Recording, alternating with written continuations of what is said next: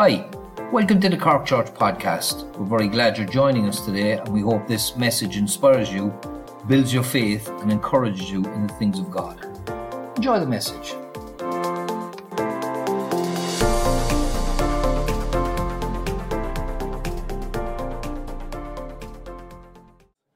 It's nice to be here. The place looks fantastic too. I guess I picked a good day to be at home preparing to speak. People did all the decorations without me. Probably would have messed it up anyway. That's okay. Hey, I'm going to pray, folks. Will you pray with me? Will you lift your hands in faith as we pray? Lord Jesus, Lord, I just thank you for the gospel. I thank you for the truth of your victory at Calvary, Lord, and the life you have come to give us, Jesus.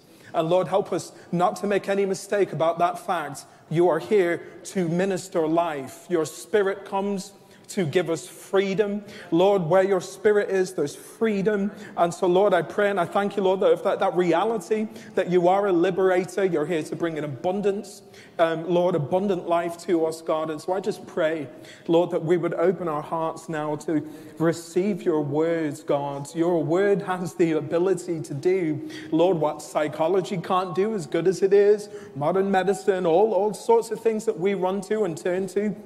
It can't free us in the way that your presence can, and the way that your word can. And so I just pray that you would open our hearts, God, to receive from you. I pray that you would use me today, God. I need you. Jesus, I need you. Please speak through me to your people. In Jesus' name I pray. Amen and amen. Okay, fantastic. Folks, it's nice to see you. I've been in two minds about what I'm going to call or title the message. I was going for Rising Out of Unbelief. Amen. With a sort of brackets, why are we sitting here until we die?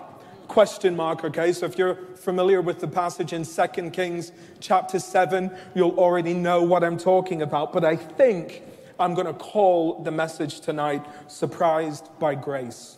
I think I'm going to go for that, Surprised by Grace. So will you turn with me to 2 Kings chapter 7, and I'm going to read an amazing story, actually. It's an amazing story about 4 lepers, and maybe you know it, maybe you're familiar with it, but I'm going to read through it, and then I'm going to walk through it and pick out some verses and share some thoughts with you tonight. Does that sound okay? Yes, amen. Okay, let's do it. Okay. 2 Kings 7, Elisha promises food, okay? But Elisha, let me give you some context, actually, excuse me. So at this particular time in the kingdom of Israel's history, King Ahab had died, okay? And he'd had a son who had died, and then his younger brother, Jehoram, had taken the throne in Israel, okay? So it's worth understanding that. Jehoram was the king at the time. And Jehoram wasn't a great king in that he didn't fully turn away from the sins of Jeroboam. We know Jeroboam and his sins and how he set up the 2 calves and instituted false worship in Israel. So we know what Jeroboam did. Well, the Bible says that Jehoram didn't fully turn away from that stuff, but he did tear down the sort of high places where Baal was worshipped. So he was better than Ahab and better than Jezebel, but that's not saying much, amen? Not saying much. He was a mild improvement, okay? And he got into conflict with Ben-Hadad, who was the king of Syria. Can I just say, Loki, I'm really proud of the fact that I've remembered all these names. Ben-Hadad was the king of Syria, and they'd had several sort of encounters. And you can actually read in 2 Kings 6 that amazing story of how the prophet and his servant Gehazi were able to stand. And Gehazi had that amazing moment where God opened his eyes to show him, while he was looking at the Syrian armies and hordes, God was able to show him that actually all the heavenly hosts were surrounding Gehazi and surrounding the prophet Elisha, and Gehazi got that amazing victory in his own spirit, that there was more with him than against him. Amen. And I pray that we all get that revelation at some stage, that we can look to the hills from where our help comes and see that there's more with us than with them. There's more flanking us. There's more grace and favor and a deeper reality of who God is and his love towards us than what it is that we're facing. So that was Gehazi's experience. And I want you to remember Gehazi because, believe it or not, he's actually in 2 Kings 7 as well. But when we get through 2 Kings 6, you can see that there's a huge sort of siege that happens. Ben-Hadad lays siege to Samaria, and things get really hard in Samaria. The Bible says that they ate donkeys' heads, that they ate dove's dung, and that women even boiled their own children to eat. It's a really graphic, tough portion of scripture. But that's the context that we're sort of moving into 2 Kings 7 in. And the Bible says that Jehoram got really angry. He got really angry at God, first of all, and he got really angry at Elisha. Isn't it amazing when we go our own way and do our own thing that we still manage to point the finger at God? Isn't it amazing how we manage to do that? The Bible says that when a fool's way brings him into trouble or difficulty, his heart rages against the Lord. And Jehoram's heart raged against the Lord, even though he turned away from true worship. And so he comes for Elisha's head. Isn't it funny? I certainly hope in the day of disaster, God forbid you're going your own way, and there's disaster that may come into your life. I hope you don't come for any of your pastors. I hope you don't. I hope you don't. But this is exactly what Jehoram was doing. And so Elisha, the Bible says, just as we pick up in the text, is sitting sort of, let me just use some language for the 21st century. He was chilling with his homies, yeah? He was chilling with his mandem, okay, in his house. And the king dispatches a man to come, and there's a challenge that happens. And in verse 7, in chapter 7, verse 1, Elisha says to Jehoram's men, okay, hear the word of the Lord. Thus says the Lord, tomorrow about this time a seah of fine flour shall be sold for a shekel, and 2 seahs of barley for a shekel at the gates of Samaria. You have to understand that the gates of Samaria, where 2 things happened: commerce and justice. So you went to buy from the gate, at the gates, okay?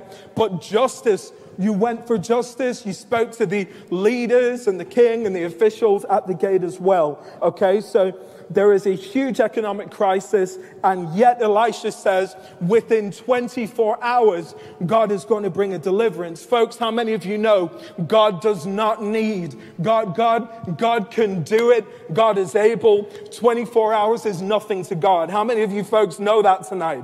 God doesn't need time in the way we need time. We look at economic situations and the crises we're in, maybe our own financial difficulties, and we think God needs time to fix it. He doesn't. He's able. He can fix it anytime he wants to. And so Elisha brings this amazing word. There's going to be deliverance. And now listen to this. The captain on whose hands the king leaned said to the man of God, if the Lord himself should make the windows in heaven open, should this thing be? Wow. Folks, unbelief is a real thing. Unbelief is amazing, isn't it? So Elisha comes and speaks this word of deliverance, and this official has nothing but unbelief in his heart toward the word of God. There is a resistance, a pushing back against the grace of God, the goodness of God that's being spoken out. God's going to deliver you. No, I don't think so. Yeah, I don't think so. Maybe this person or that person, but not me. And that's what happens here. And notice that this is the person who the king leans on. So folks, it's probably safe to say that if that was his attitude, it was the king's attitude. And if it was the king's attitude, it was probably the attitude of the people as well. Because when we read the scriptures, if a king is one way, that king is always a representative of the people who were under him. So the nation was in unbelief. The nation was in resistance to God's word. Listen to what Oswald Chambers says about unbelief. He says that the great paralysis of our hearts is unbelief. Wow. Augustine said it's no advantage to be near the light if our eyes are closed. Hudson Taylor said, while unbelief sees the difficulties, faith sees God between itself and them. Okay? So folks, I want to say this. 2 things about unbelief. 1, unbelief is character assassination. It's character assassination. It is the denial of God's character in spite of all he has done to make his character known. Isn't that something, folks? He's done something to make his character known to us. Some of us need to know again. Some of us need to be reminded. We don't gauge the character of God in the context of our situation, what's happening around us. We gauge the character of God in the context of our sin. Okay? Let me say it to you. How do I know that God is good? Not because things around me are good. I know that God is good because I can contextualize his goodness in the backdrop of my sin. Look what he did for me. Look how he paid for my sin. There was a cross, folks. That's what I'm trying to say. Because there was a cross, he's good. Because there was a cross. And there was a cross.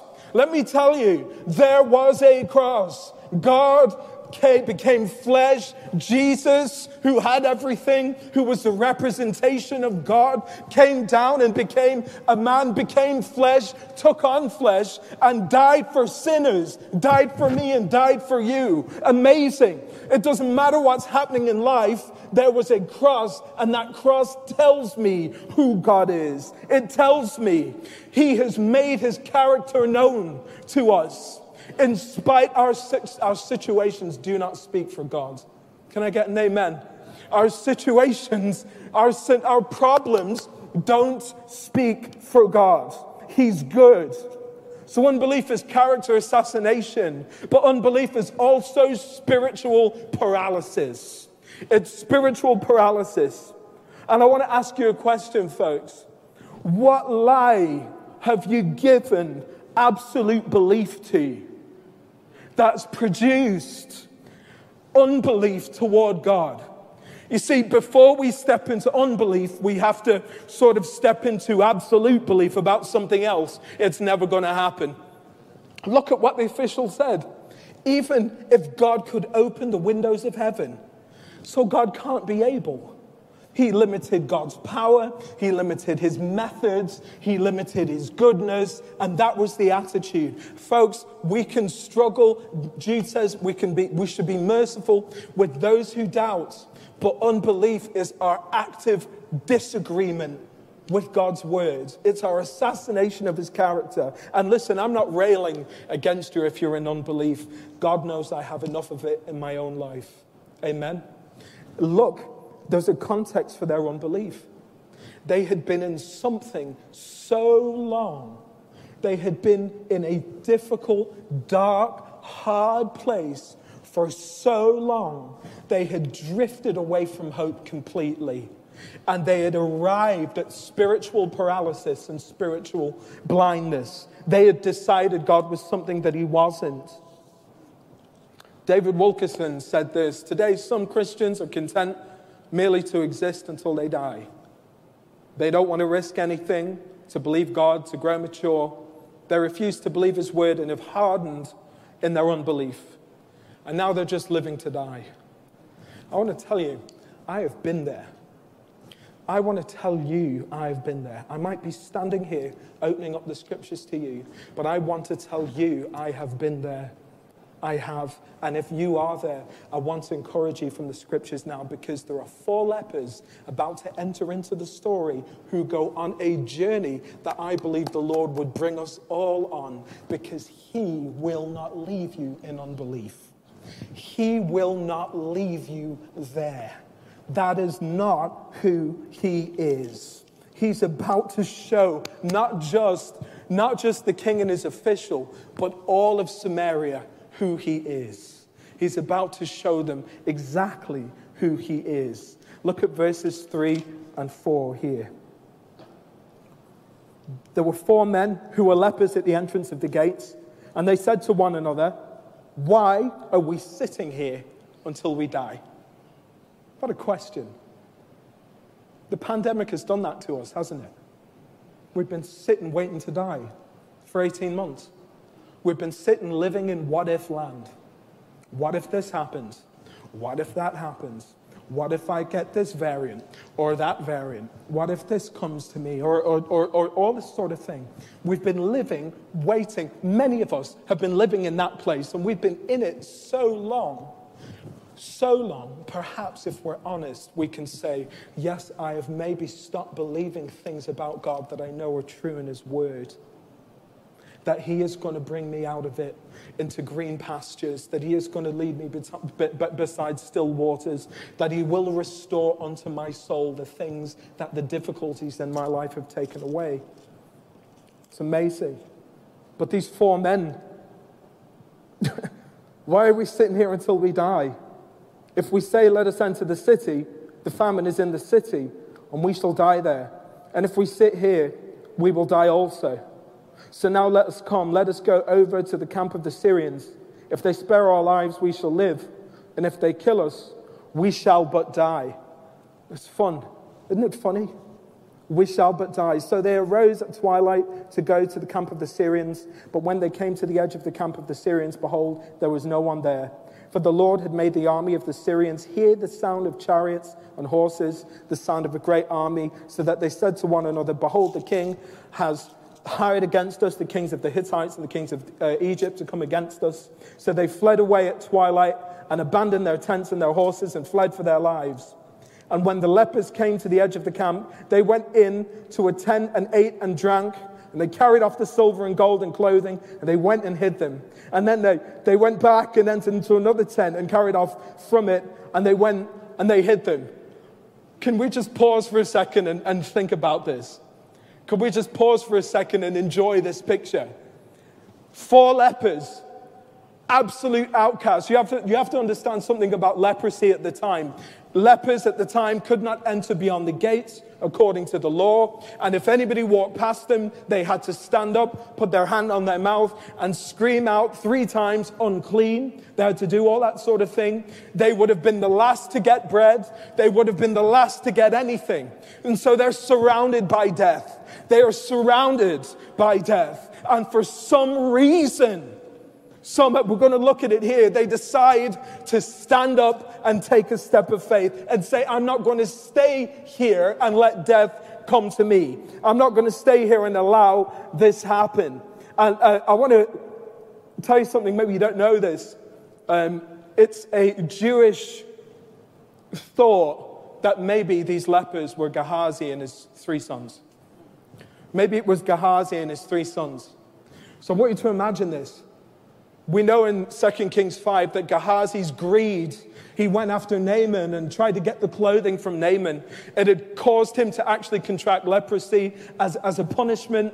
And so now Gehazi is sitting with his sons outside the gates. I want you to imagine this. So not only, so his greed, maybe he's been living for himself, and now he's sitting in leanness. And that can be the problem with unbelief. We can get so about ourselves. We can get so about me and mine. We can get so about what works for me and what's good for me. We can get tied into that, and a leanness can come into our lives. But this is what I want you to know, right?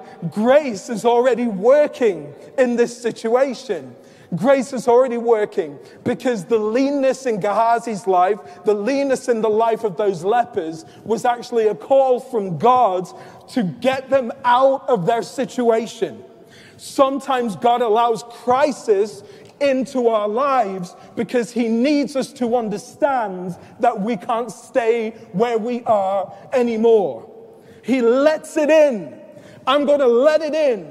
I'm going to let these things touch you, not because I've forgotten you or I've cast you off, but I want to remind you, I want to show you, I want to stir you, I want to bring you out of where you're at, your spiritual slump, the unbelief you might be in, into a place of decision, realization that I am surrounded by death.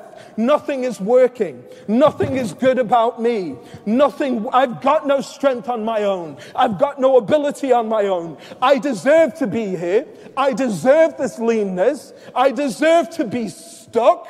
And not just that, my failures are touching my family's life as well. And even in that, grace is already working because God was using it to stir these men to a decision. I want you to take a step of faith. I want you to take a step. You see, we have to look at it that way. Otherwise, we're going to think that these men just got some sort of blast of faith and decided to get up. And how great are they? Not at all. God was orchestrating events. And there might be leanness in your life. There might be famines that you're dealing with. You might be feeling the pinch. After 18 months, who isn't? I feel like I've been saying the pandemic's been going on for 18 months. It's probably much longer than that now. But we've been in it so long, starved of things for so long. Maybe you're in that slump. I want you to know God is allowing it so that you can step into a decision you never would have made in peacetime. You wouldn't have made it. Why are we sitting here until we die? I'm not going to let death come to me. I'm not doing it. It's a moment of realization. You can't stay here any longer. It's time to move towards life and away from dead things. Sometimes famine brings perspective. Maybe there are dead things in your life, dead relationships, dead situations. It's time to get up. And unless you felt it and sensed it and experienced it like this, you never would have said, if I stay, I'm going to die. Think about Esther. There's some similarities. Esther, she hears about Haman's plot to kill the Jews. She knows. And what does Mordecai say to Esther? If you stay, God may raise deliverance up at another time for his people. But perhaps it's for such a time as this that you were brought to the kingdom. You might be in leanness, you might be experiencing all of those things, but you don't know what's waiting on the other side of a step of faith at this time. Maybe it's for such a time as this that you've been brought through what you've been brought through, and there's a moment where when you step forward, things can change.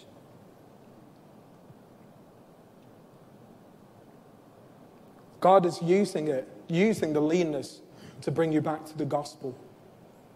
He's using it to bring you back to grace.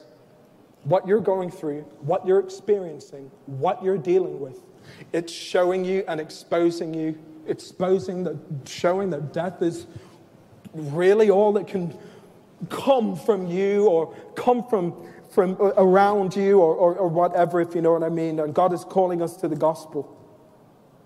Because if unbelief is the assassination of God's character in the face of circumstance, then the gospel is the confirmation of his character in the face of sin. And so maybe it's time to say, I'm not going to waste another day, another moment of my life on the gate, at the borders. I'm going to take a step. I want us to think about this as well. Taking a step in faith, okay? Taking a step out of self. It might feel like moving into enemy territory. It might feel that way.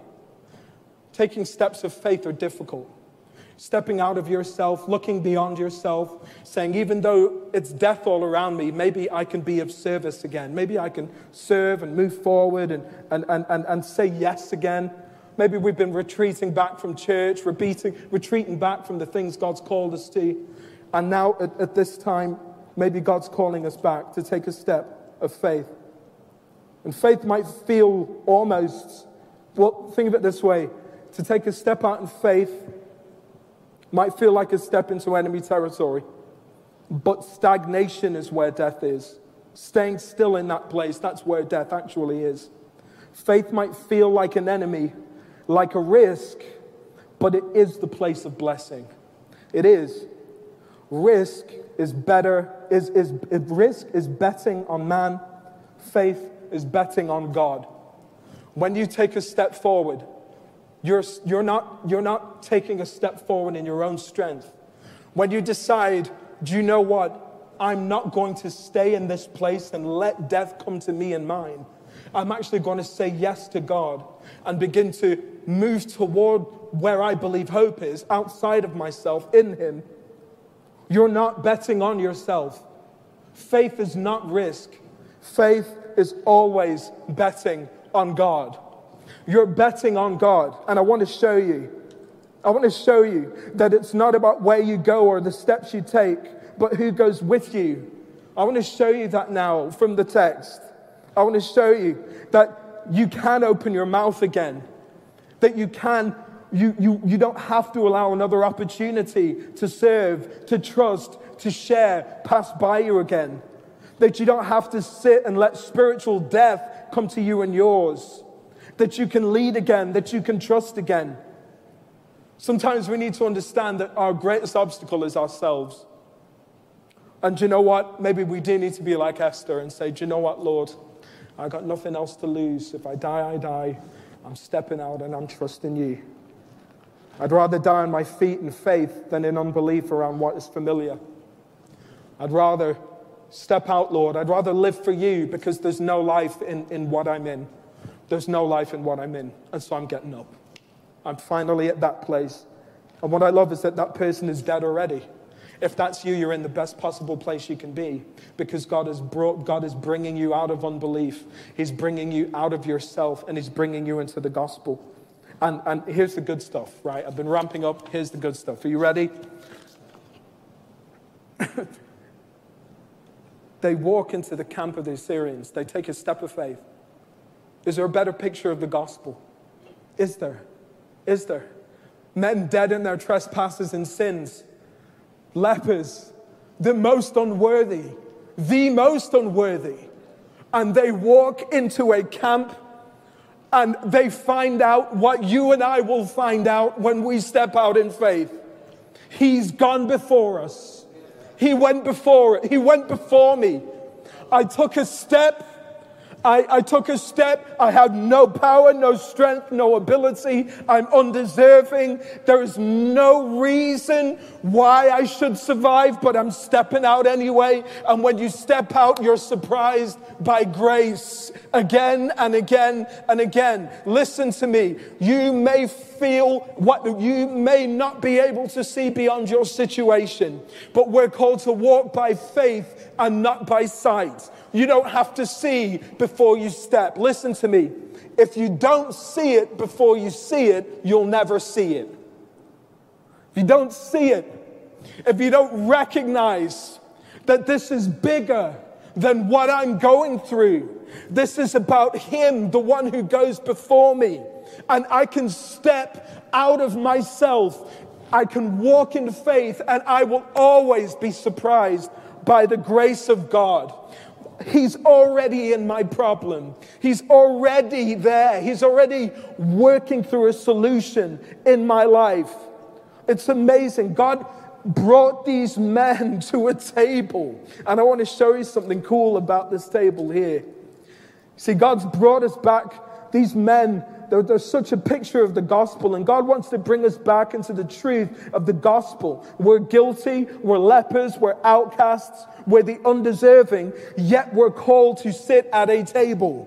We're called to a table, a call to a victory we never won, from a battle we never fought. That's the picture, folks. That's the gospel. God's solution to your unbelief is the gospel.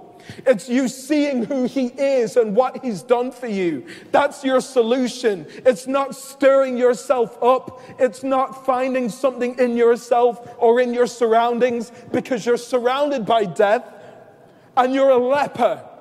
They were all lepers in Samaria, from the king to the lepers at the gate. But only some of those lepers understood who they were. And it's crisis that brings that sort of revelation. I'm a leper. I have nothing to offer. I have nothing to give. But God is using my leanness to call me out of my grave. And so I'm stepping forwards. And now I can be surprised by grace because he's already gone before me. He's already done it. Psalm 23 says this. David says, you prepare a table for me in the presence of my enemies. And that's exactly the table these men were eating at. A table. And what I love is when you look at that word, when you look at those phrases in the original language, that presence of, in the presence of, one of the meanings is over or instead of. So in other words, God gave those 4 lepers the table that belonged to the enemy. So what the enemy thought would be spoils, God gave to those lepers. What the enemy thought he would feast on, God by his grace gave back to those lepers. I want you to think about this right now. You know, Deuteronomy says this. Deuteronomy 31:8 says this about God. It says,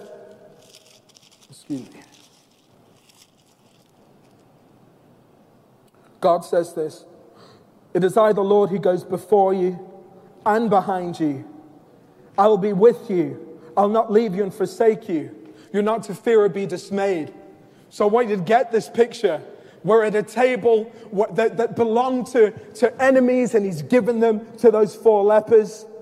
You see, there was a victory. We have to understand this. There was a victory won in the past that has secured your future. That's what it means. Deuteronomy 1:8. I go before you and behind you. There's a victory I've won in the past, and it secures your future now. I fought them. You didn't even know. You were sitting at the gate, and you're stricken with leprosy, surrounded by death, and I was in the camp of the enemy, preparing a table for you. I was in the camp of the enemy, taking what the enemy thought would be yours and putting it on a table. What the enemy thought he would feast on, you are going to feast on. The enemy thought he would take your family. The enemy thought he would take your health. The enemy thought he would take your mental health, your financial health, your future. And while you were sitting in your leprosy and in your unbelief, I was out in an enemy camp, winning what you could never win and laying a table for you. And then I called you, and my call might feel painful, but it's the only thing that will motivate you. The only thing that's going to get you to get up is pain. It's the truth. I wish it wasn't. But it's the truth. Difficult circumstances push us toward faith. And so that call out of the grave to a table we never laid for ourselves. Victory won in the past that secured our future. A table of belonging, inheritance, victory. A table over instead of my enemies. It's funny how Haman's gallows, he ended up hanging on them. Haman built gallows for Mordecai and ended up hanging on them himself. God frustrated the plans of the enemy, reversed it. What the enemy thought would take you out was the very thing he stumbled on himself. And that's who God is. You don't have to see it. We serve a God who fights for you in the unseen. And that's the surprise of grace, folks. And it goes on. Verse 9. They've tried on all their outfits and their gold and all that sort of thing. And they said to one another, we are not doing right. This is a day of good news. If we are silent and we wait until morning light, the punishment will overtake us. Now therefore come, let us go and tell the king's household. Go and tell the king's household. Let's go tell the king. Say it with me. Open hand, open mouth. Amen? When he opens his hand, you open your mouth. You're not called to fight. You're called to tell. You're called to bear witness. You see, when you get back, when you experience again the grace of the gospel. See, folks, what we need to be refreshed in grace. That's what we need. We need to be brought back into what grace is. I'm a leper, I'm destitute, and I'm surrounded by death. And he's calling me. And as I step toward him, I'm surprised to see that he's already made a way. He's already broken through, and he's laid a table for me in the presence of my enemies. He's done it all. He's done it all. He's calling me to sit in robes of righteousness that I could never earn, right? The men were wearing the Gucci and that they had gotten the best of the best of the best. They were eating food they never prepared. They were sitting at a table they never should have been at, ever. And and they come to the realization, we will come to. I gotta tell somebody about the goodness of Jesus. You see, that's the spirit of evangelism. David said in Psalm 51, restore unto me the joy of thy salvation. And then he goes on to say, then I'll instruct sinners in your ways. So the spirit of evangelism, the passion that allows us to talk about Jesus, is the grace we experience from Jesus. It's about him and what he's done. We are just beggars telling other beggars where to get the bread at. That's all we are.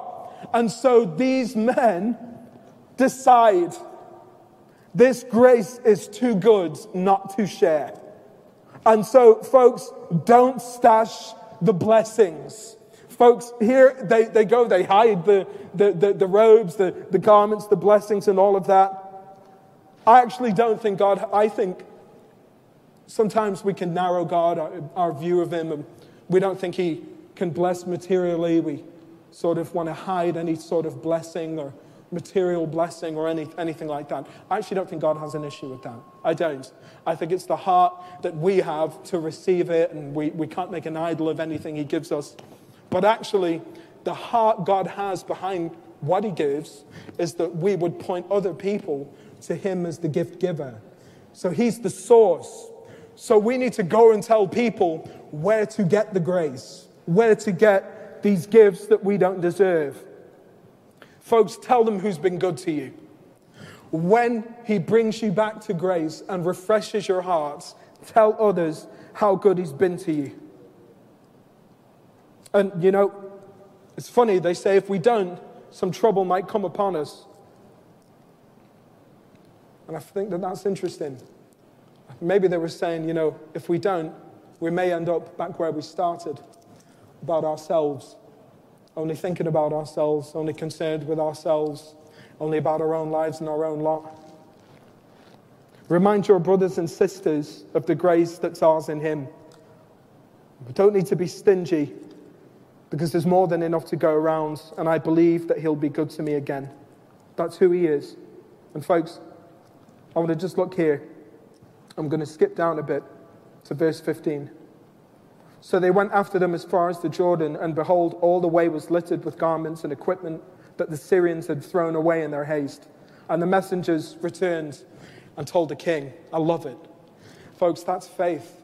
That's what faith does. Even a little bit of faith in your life is enough to break cycles of famine in the lives of people around you. Cycles, broken thinking, wrong views of God. When you start to experience grace, it's infectious. When you start to experience the gospel, it sets other people free. Other people start to walk in that same slipstream flow of favor and grace that God has toward all his children. It's amazing. Let's keep going. 15. So they went and returned, told the king. And so then, verse 16, then the people went out and plundered the camp of the Syrians. So a seah of fine flour was sold for a shekel, and 2 seahs of barley for a shekel, according to the word of the Lord. Now the king had appointed the captain on whose hand he leaned to have charge of the gate. And the people trampled him in the gate, so that he died, as the man of God had said, when the king came down to him. When you think about this, the faith of those 4 men now had fed thousands. Folks, there's no lack in Jesus. There's no lack in Jesus. I want to show you one more thing here, because the table he furnished, that they're all eaten off, goes beyond personal blessings and fulfillments. He didn't just set the table. He's on the table. He's on the table. Christ is the reward. He's the victor and the spoils. And what I love here is that they trampled on unbelief as they ran after the grace of Jesus. They trampled over that unbelieving voice as they ran after the grace that they had experienced. I believe grace will unlock every passion you may feel like you're missing right now for God, for his kingdom, for service, to love him with your whole heart. You have to know that his whole heart is towards you. You have to know that. You have to know that this is not about your abilities or your efforts. You are the lepers in the story. I am a leper. I have got nothing to give God. I've got nothing, no gifting, no talent, and I was surrounded by death until he called my name, until he called me forth, until he called me out to a table. And now he's called me and you to proclaim his excellencies, the one who called us out of darkness into his marvelous light. That is who he is and who we have become, a royal priesthood, a holy nation, a people after his own name. That's who you are. You've been given a name that you can never earn. You carry a name that gives you all the value you'll ever need in life.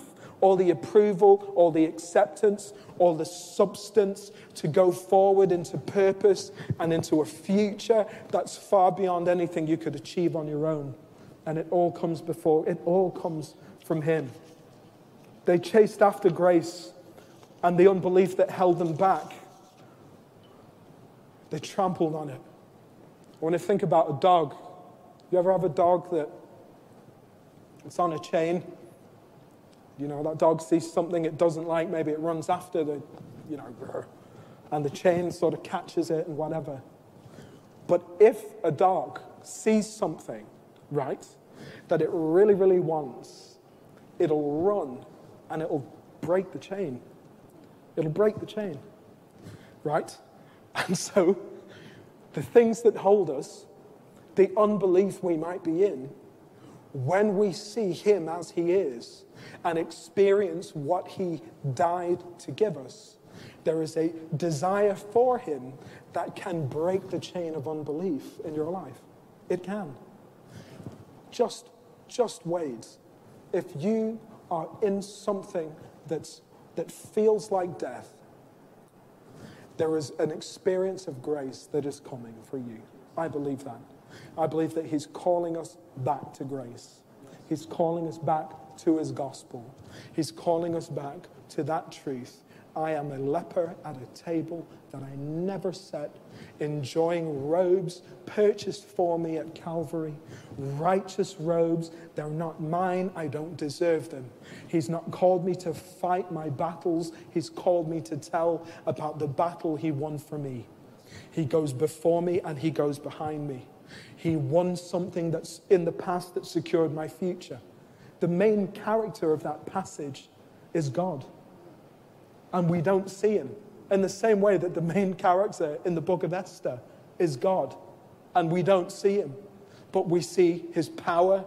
We see the effect of the victory that he has on our lives. And so in your life, the main character is God. You may not see him, but the effect of his victory is just on the other side of a step of faith. Amen? Can I pray with you tonight, church? And then we'll hand it back to Pastor Stephen.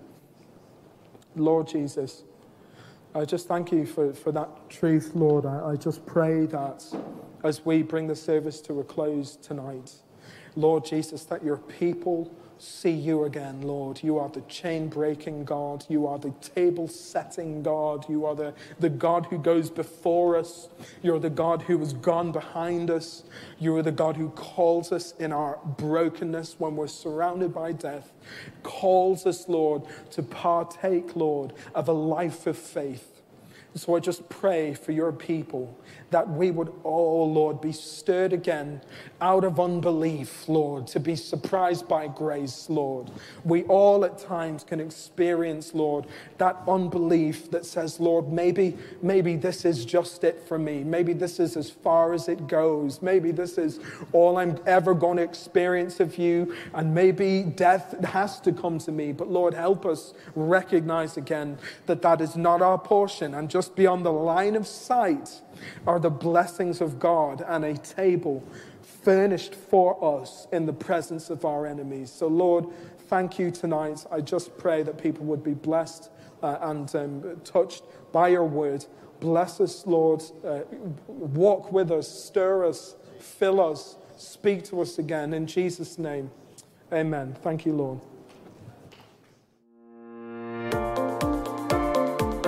Thanks for tuning in with us today. I hope you were blessed. Make sure to follow us on Facebook and Instagram at Cork Church. Also, make sure to like and subscribe to our YouTube channel. If you have any questions, you can email us info@corkchurch.com or just check out our website www.corkchurch.com. Again, thanks for tuning in and see you next time. God bless.